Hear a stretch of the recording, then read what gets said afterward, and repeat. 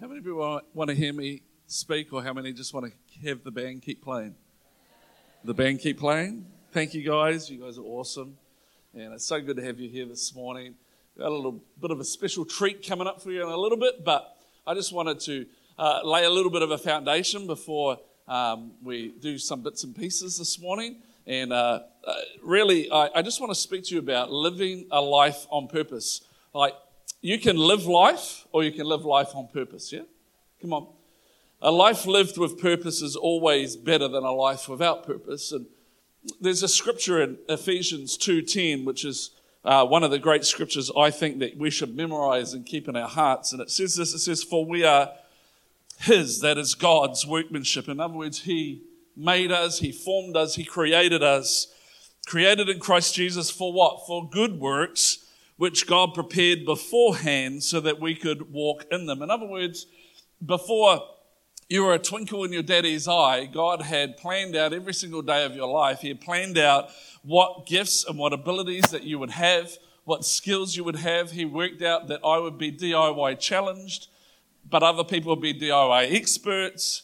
And so God worked all that out with in mind some great works or some great things that God has planned for us to do. And so when I think that God has designed my life and designed me in such a way that there are things that He has asked me to do, it then kind of speaks to me that for you and for I, that God has gifted us and designed us to bring our unique piece, yeah?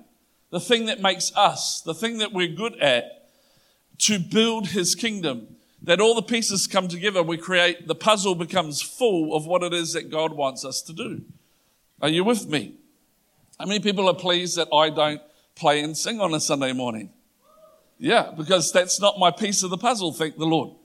That's somebody else's piece of the puzzle, and we all have pieces of the puzzle that makes the puzzle whole. But on top of that, this scripture speaks to me that it's actually our responsibility.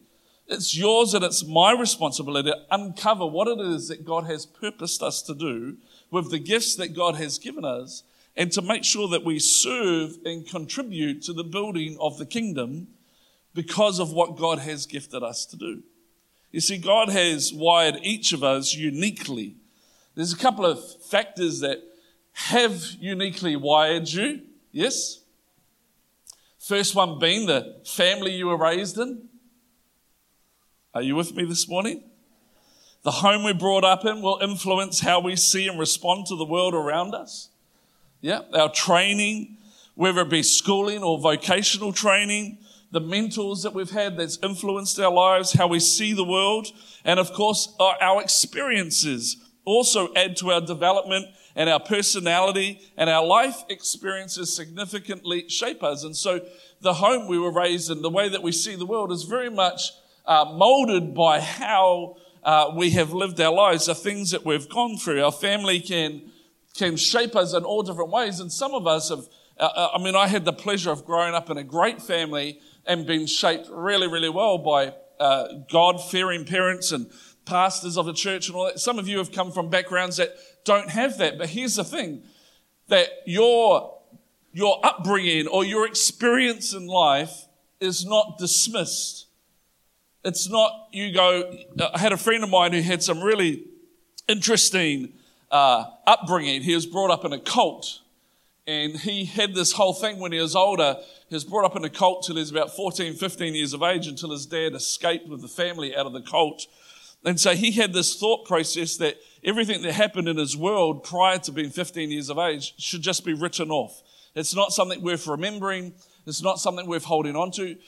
Psychologists would call this disassociation. We disassociate ourselves from that because that, to us, is not something that we want to be part of, and so we wrote it off. And it wasn't until later on in life that he realized that even though he grew up in a cult and it became bad after they left, the thing is what they did teach him was the Word of God. He could memorize scripture left, right, and center. He could quote scripture like you wouldn't believe. There were good parts to the element of his upbringing, which helps us to understand when Romans says this, that God works all things together for good according to His purposes for those who love Him. And so I don't want you to ever dismiss your past or your upbringing or your experiences and go, hey, that was a bad thing. Let's just forget about that and hide it away in the corner. You know what I'm talking about? Because God works all things together for good. In other words, God takes your life experiences. They're not random in His kingdom. He has a plan, and God is working out His plan through those things for His benefit. And so we have to understand that what God does is He takes our natural experiences, our natural abilities, He couples them with spiritual gifts of the Holy Spirit, and He gives us a passion in our hearts and gives us tasks to fulfill and work to do to build His kingdom. Why? Because God has completely and totally shaped us for service. And there's somebody here this morning that I'm going to introduce you to who is living this out. Can I just get someone to get those 2 chairs and bring them up on the stage? There's someone who is part of our family. I was going to say has been part of our family, but is part of our family. He is part of our family through and through. He is CFC through and through. It bleeds in his bloodstream. And I'm going to invite him to come right now. Sanjeet, why don't you come? And I'm going to have a little conversation about what it looks like to live a life of purpose. I'm going to introduce you to him, and we're just having coffee up here. We should have got coffees. Next time. Here, bro. So for you or those of you who don't know Sanjeet and Sarah Durham and their sons, Joshua, Samuel, and Jackson, are still very much a part of our church. Their problem is that they currently live just outside of Durban in South Africa, so it makes it a little bit difficult for them to attend church on a Sunday. It's a bit of a slack commitment, but we're dealing with it. But they left us, 2.5 years ago? To go to South Africa to work in a place called Live Village. So I'm going to let him. So he's from us, yes? He's family. Come on. And if you don't know him, then you need to get to know him. He told me this week, he said, there's so many new people in the church, I don't think I know anybody anymore. So you need to get to know him. But why don't you tell us a little bit about what you and Sarah are doing at what Live Village is and what you and Sarah are doing at Live Village. So Live Village is an orphanage over in Durban, and the founders of it were Joan and Titch, and they had a vision that they just didn't want to create an orphanage that looked after children, but they wanted to be a part of transforming people's lives inside the orphanage. So Sarah and I, we did our training as missionaries probably about 5 years ago, I think now. And we did our outreach out in South Africa, and we met Joan and Titch and fell in love with the place and didn't know how it was going to happen, but felt that God was saying, you need to come back here. So when we came back from our training, I talked to Craig, and the church got behind the decision for us to head over to South Africa. So that's how we ended up there. Sarah's in charge of our high-end donors and the marketing, and I look after the facility. So I'm in charge of just day-to-day running of the facility. So how many kids are in the orphanage? So in the orphanage, I think we've got about 197 kids at the moment. We have children that come from the community to our ECD, which is like a kindergarten through the day, and the mums that look after the children are allowed to bring 2 of their own children. So it's a mixture of kids that are in the orphanage at any given time. And so those kids that are in the orphanage have all come from traumatic backgrounds of different kind. Yeah. You want to tell people what some of them? Yeah. So obviously some of them are proper orphans where they've lost their mum and dad, and have been picked up and brought to the village. Then there's kids that have been through sacrifices where, culturally things like that happen in there, and a lot of abuse, and some of them have been prostituted out and things like that. Yeah, when we were there, there was a little girl there that had been bloodletted on a regular basis as part of a spiritual ritual that has ended up in the orphanage. And so, what else, apart from the orphanage, what else is on the facility? Now, we know there's a kindergarten, but there's a few other things there too. So some of the cool things that are happening on the village at the moment is we've started up a welding school, and it's designed to not just for the kids but help the community. And so that course has been going really well. And two of the people that are in that course are in the top 5 apprentices in South Africa. So the course has been doing very well there. We have a running club. So one of the girls so our area has never been recognised in sport in any form of the way of the history of that area. So the first colours we ever given to this girl to represent the Durban area or KNZ. So that's pretty exciting as well. That's awesome. And they've also got a school there, yeah? Yeah, school as well. Medical clinic? Yeah, medical clinic. So the medical clinic, one of the cool things about that is one of my jobs is to help sign off the buildings with the municipality or council. And just before I left, I was able to get the community clinic properly signed off. So at the moment, the clinic can only help in certain areas, but now it's a full clinic. So that clinic will service 25,000 people, and all the different programs from HIV to TB, and that will be able to be run out of that community now, so out of that clinic. So that's a pretty cool thing for the village to be able to serve the community in that way. It's awesome, eh? Yeah? And then there's also a catering school as well, yeah? Oh yeah, the catering school. So the catering school, we're getting trying to teach people to create their own businesses. South Africa, a lot of people unemployed. Everybody's looking for jobs. So the idea of this course is that they can probably do street vendoring and learn to make pancakes and doughboy things or whatever they make in there. Sorry, I don't know much about that one, but I just know that that's what it's about. I know. I just had some donut thing with mince inside it when I was there. I have no idea what that was. And so, how many total buildings would you say are there that you personally oversee? Total buildings. I think there's 96 houses and probably 12 major buildings.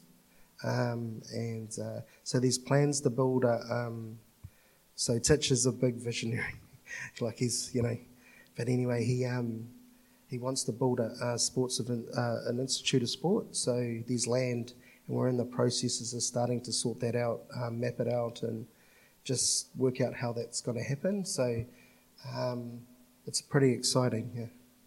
But there's Live Village where you are in Durban, but there are other Live Villages as well, isn't there? Yeah, so Live Village in the last 2 years since we've been there has grown. So Cape Town's just about to launch, and we've had a little bit to do with their prelim reports to be able to get that village running.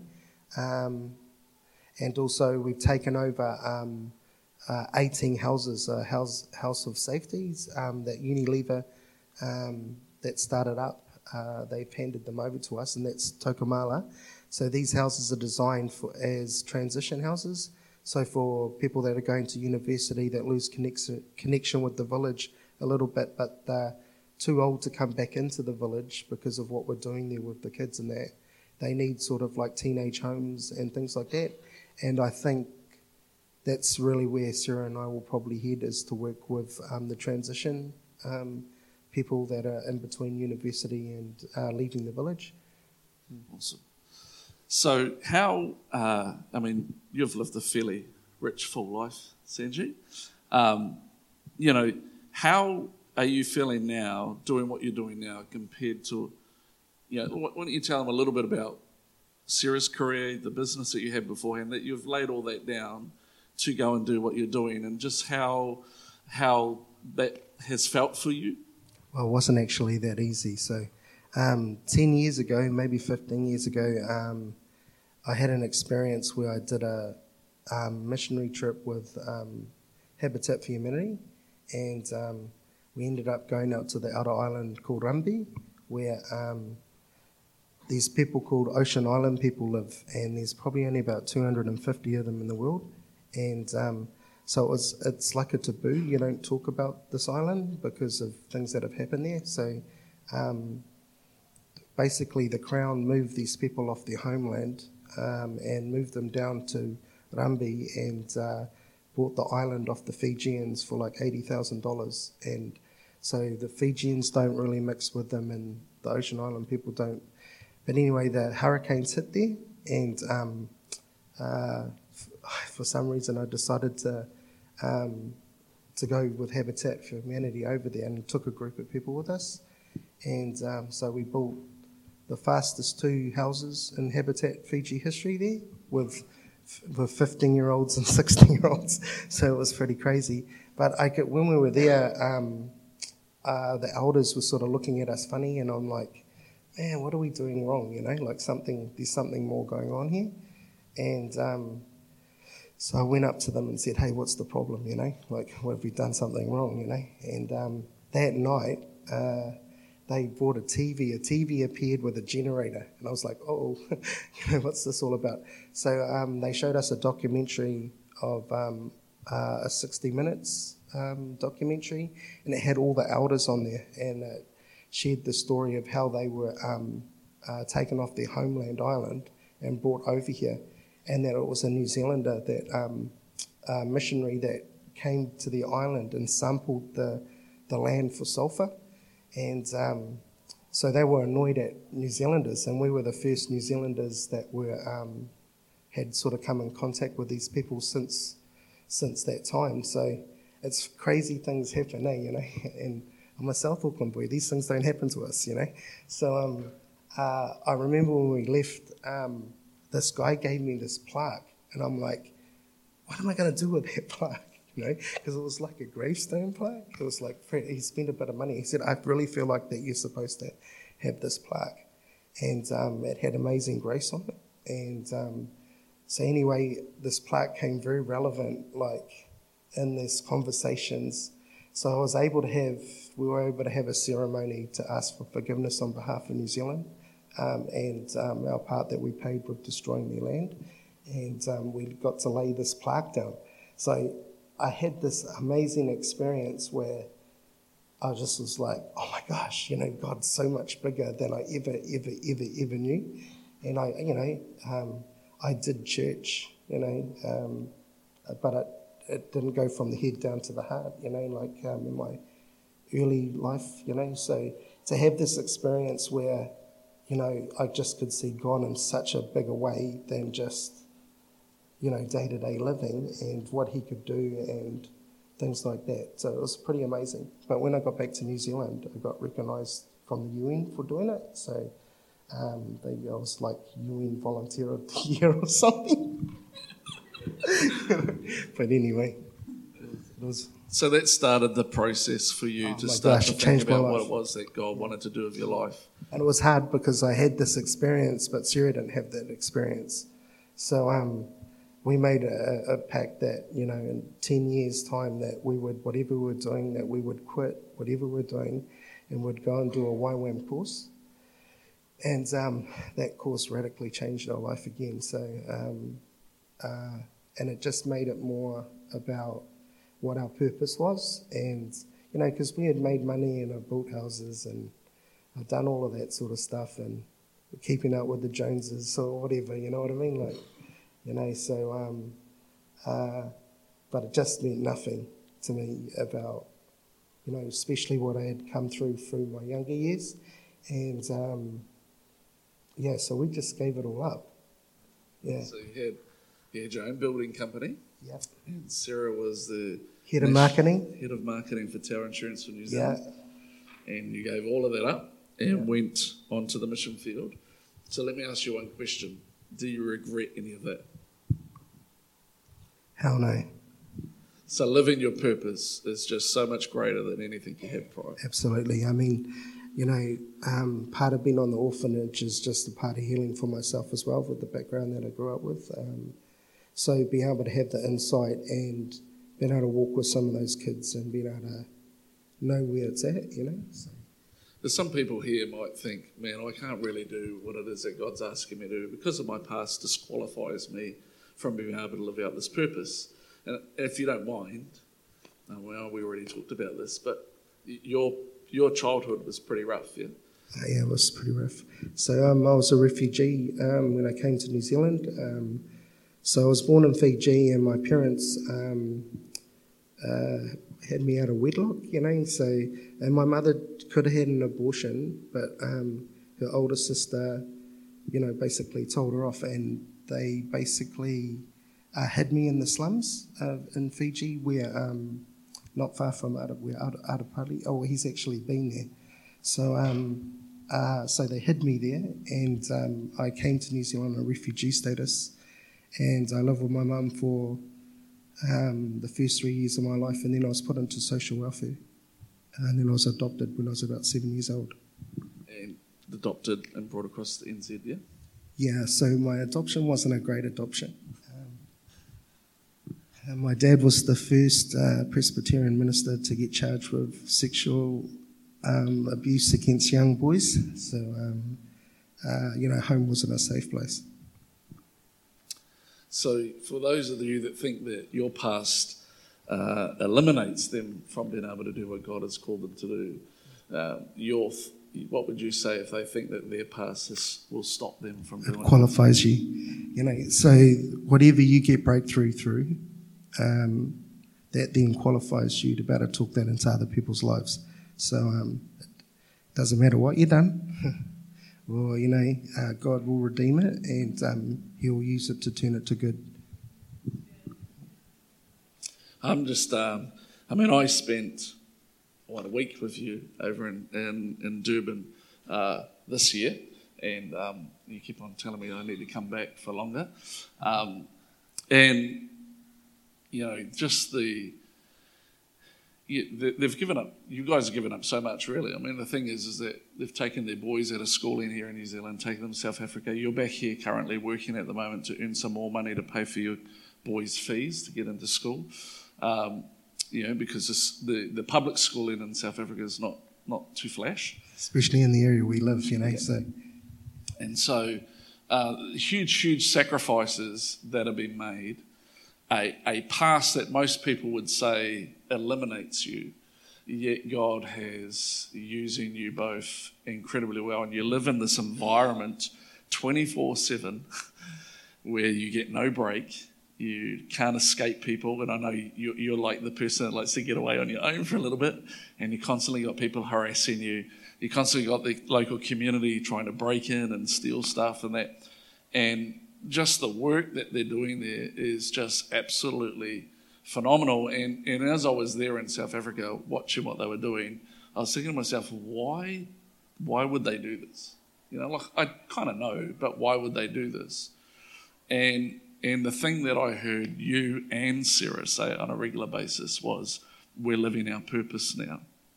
Do you want to kind of explain what you mean by that a little bit to these guys? I know this is putting you on the spot, but this is my last question. Living our purpose, I think the journey that we went through, we had to go through that journey to get to where we were, but and also equip ourselves for that, and I just think Jesus, he was in his 30s, he had, before he went into his ministry time and stuff like that, so we had to work through certain things and gain skills that we can do our purpose.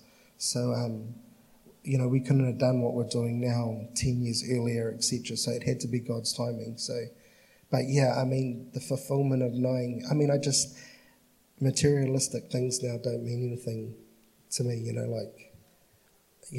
it's about saving souls, and if you can help change, 100 people's lives in South Africa that then can influence that country. And that country is one crazy country, but I love it. But it's, then we're doing something about changing the future for that country. Yeah. So you're loving life now compared to before you were living it's your purpose. Tough, but I'm loving it, Yeah. Hey, can I encourage you, if you don't know Sanjeet, that you get an opportunity to talk to him while he's home. And the other thing too is we as a church financially support them, but it's not enough. And so if there's anybody here that's like, man, I wouldn't mind helping or contributing, It might only be $20 a week, but it makes all the difference in the world to them. Then I encourage you to talk to Sanjeet while he's here and get that set up. And I'm just going to pray for him, and then we're going to let him grab a seat and get out of the limelight. He doesn't really like the stage limelight, do you? Eh? So why don't we just stretch out our hands towards him for a moment. Father, we thank you so much, God, for the great work that they are doing. Well, Lord, we thank you for the incredible testimony that in spite of a past that unless God got hold of his life, he's told me before he'd probably be in prison. But God, you had a purpose and all that he went through, and now he's living out that purpose. And so, Father, I pray that you would be with him and Sarah incredibly. Bless them financially. Bless them in their marriage. Bless them in their family. Let their influence and their impact just increase all the time. And Lord, let the peace of God that surpasses all understanding be the guard of their hearts. Lord, that they won't get frustrated or the difficult things that they're facing, but God, that just always have that attitude, which I know that they have, for the joy set before them, that they can see transform lives and change lives, and that is what propels them. And so, Father, we just release your blessing, your goodness, your grace, and your mercy and favour upon them in Jesus' name. And everyone said, Amen. Awesome, dude. No worries. I encourage you to get in behind them if you can and have a chat to Sanjeet. It's such a great thing that they're doing over there. We're going to plan to take a team to South Africa to work in the village, and so you better start saving now. How many people want to come? All right, I'm going to remember every single one of you. I just want to finish off this morning just sharing a little bit of something that will help you understand, because the whole thing about this morning is living a life of purpose. And as you heard from Sanjeet, there was a past that could have excused him from doing what it is that God called him to do. A successful business, doing incredibly well. What drives a person to give up all of that success to take their kids and take them to another country, to a different education system, to all those things, and then rely on God 100% to fund and to feed them and to look after them? And the thing is this, it's only one thing that gets somebody to do that, and that is a life of purpose. Somebody who's living a life of purpose. There's this scripture in Hebrews that I just want to share briefly with you. This Hebrews chapter 11, verse 24, and it's about Moses, and it says, by faith Moses, when he had grown up, refused, everybody say refused, to be known as the son of Pharaoh's daughter. He chose to be mistreated along with the people of God rather than enjoying the fleeting pleasures of sin. He regarded disgrace for the sake of the Christ as of greater value than the treasures of Egypt, because he was looking ahead to his reward. I think there are three things in this scripture that Moses did that we need to be able to do if we're going to live a life of purpose. The first one it says is that he refused. It says here that he refused to be known as the son of Pharaoh's daughter. I think the greatest thing that we've got to do is we've got to refuse to be known as anything other than who we are.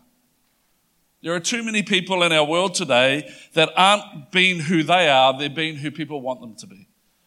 And here's the thing about a copy of somebody else, the copy is never as good as the original. God has created you uniquely and individually with gifts and abilities and attributes that he has put on the inside of you so that you can live this life of purpose that he designed for you. And the worst thing that you could ever do is try and be like everybody else. The worst thing that could ever happen in this church is that everybody becomes like me. It'll be the worst thing that ever happened. Some of you are laughing. The rest of you are being nice to me. That's great. Because here's the thing. When we don't live who we are and we try to be who others want us to be or be like other people, then we're not transforming, we're conforming.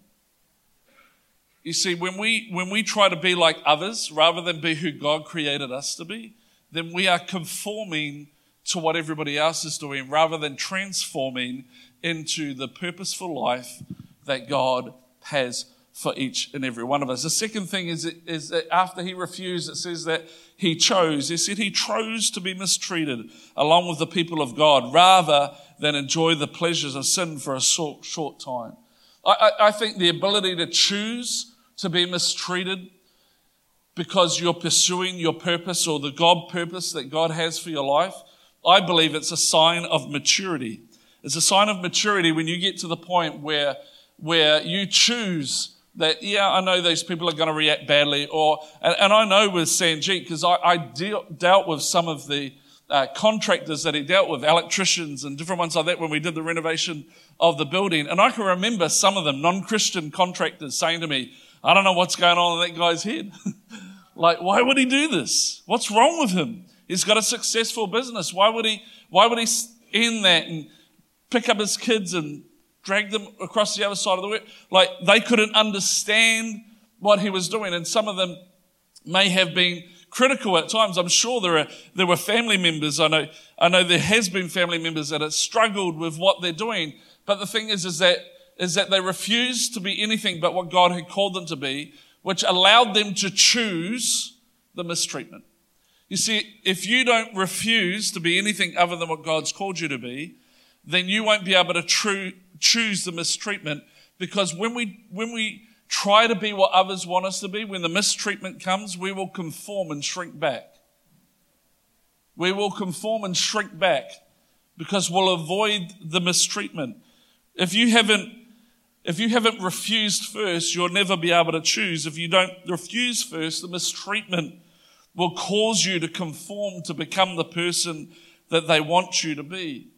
You cannot live off other people's spiritual commitment. I can remember growing up, and I grew up in a Christian home, and at 14 years of age, I realized something, that I was living on the coattails of my parents' spiritual walk.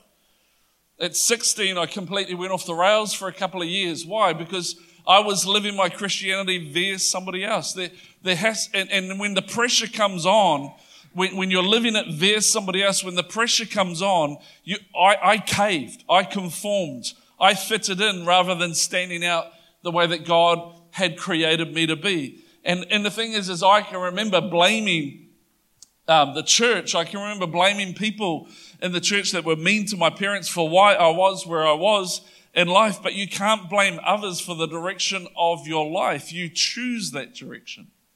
You choose where you go. And if we can't get to grips with the whole idea that we've got to refuse to be anything other than what God has called us to be, then you won't be able to choose the mistreatment that sometimes come, understanding that there is a greater reward on the other side of that.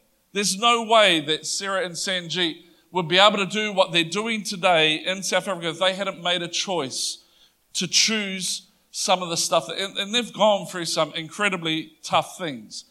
When you're living in an environment 24/7 with trauma kids, 197 of them.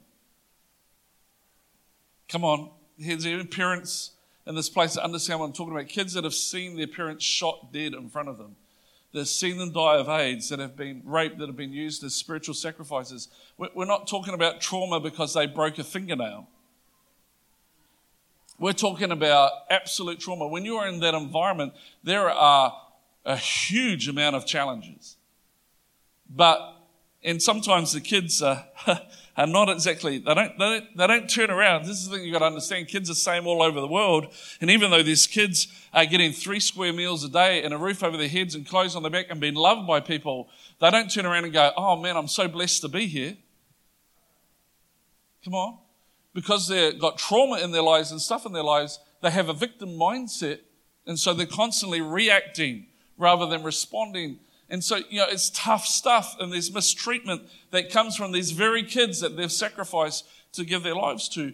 But the thing is because they know what their purpose is, it's not hard to choose the choice of the mistreatment because they've got purpose to their world. The third thing is that he regarded, it says here that he regarded disgrace for the sake of Christ as of greater value than the treasures of Egypt, because he was looking ahead to his reward. You know what he discovered? Moses discovered, and Sanjeet has discovered this, that God's purpose is more valuable than popularity. That God's purpose is more important than being popular with people. That he realized that people are more valuable than pleasures. That people are more valuable the purpose that God had for his life was more valuable than anything that he could have. He realized that God's peace is more important than the possessions that he maintains. And even though things are tough, and even though Sarah and Sanjit have gone through some difficult things, the reality is, you heard him this morning, he is happier now than he's ever been. Why? Because he's living God's purpose. And when you're living God's purpose, everything starts to come into alignment, because when you start by refusing to be anything but what God's called you to be, and then when you start choosing his ways over others' ways, then all of a sudden your values start to come into alignment with God's values, and then you can start to regard that the greater are the treasures of heaven than anything I could ever experience in this lifetime. And then the last thing I want to say to you this morning is that you never take your eyes off the goal. Hebrews 11:27, it says, by faith, he, that is Moses, left Egypt, not fearing the king's anger. He persevered because he saw him who is invisible. And I think if you sat down with Sanjit over coffee or Sarah at any stage, they would say to you that the reason why they're able to go through all of this stuff, the reason why they're able to refuse, the reason why they're able to choose, or the reason why they're able to regard the things of the kingdom as more important, is because their eyes are fixed on Jesus. They're fixed on him, and the author and the finisher of our faith. They're fixed on what God is doing.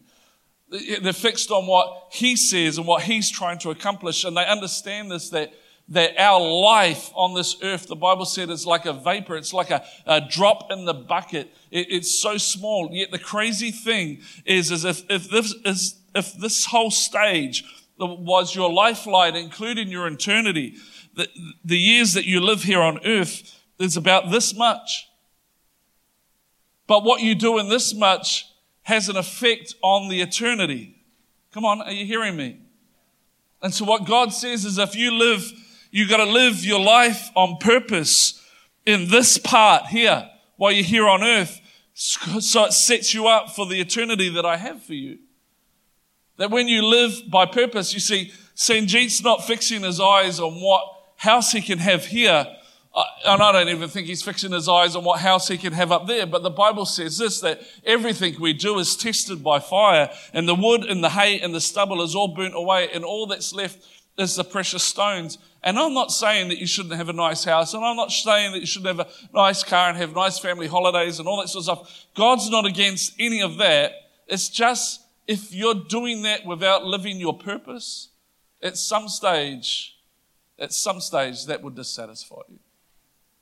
Because what God has called you to do is the only thing that ever really matters.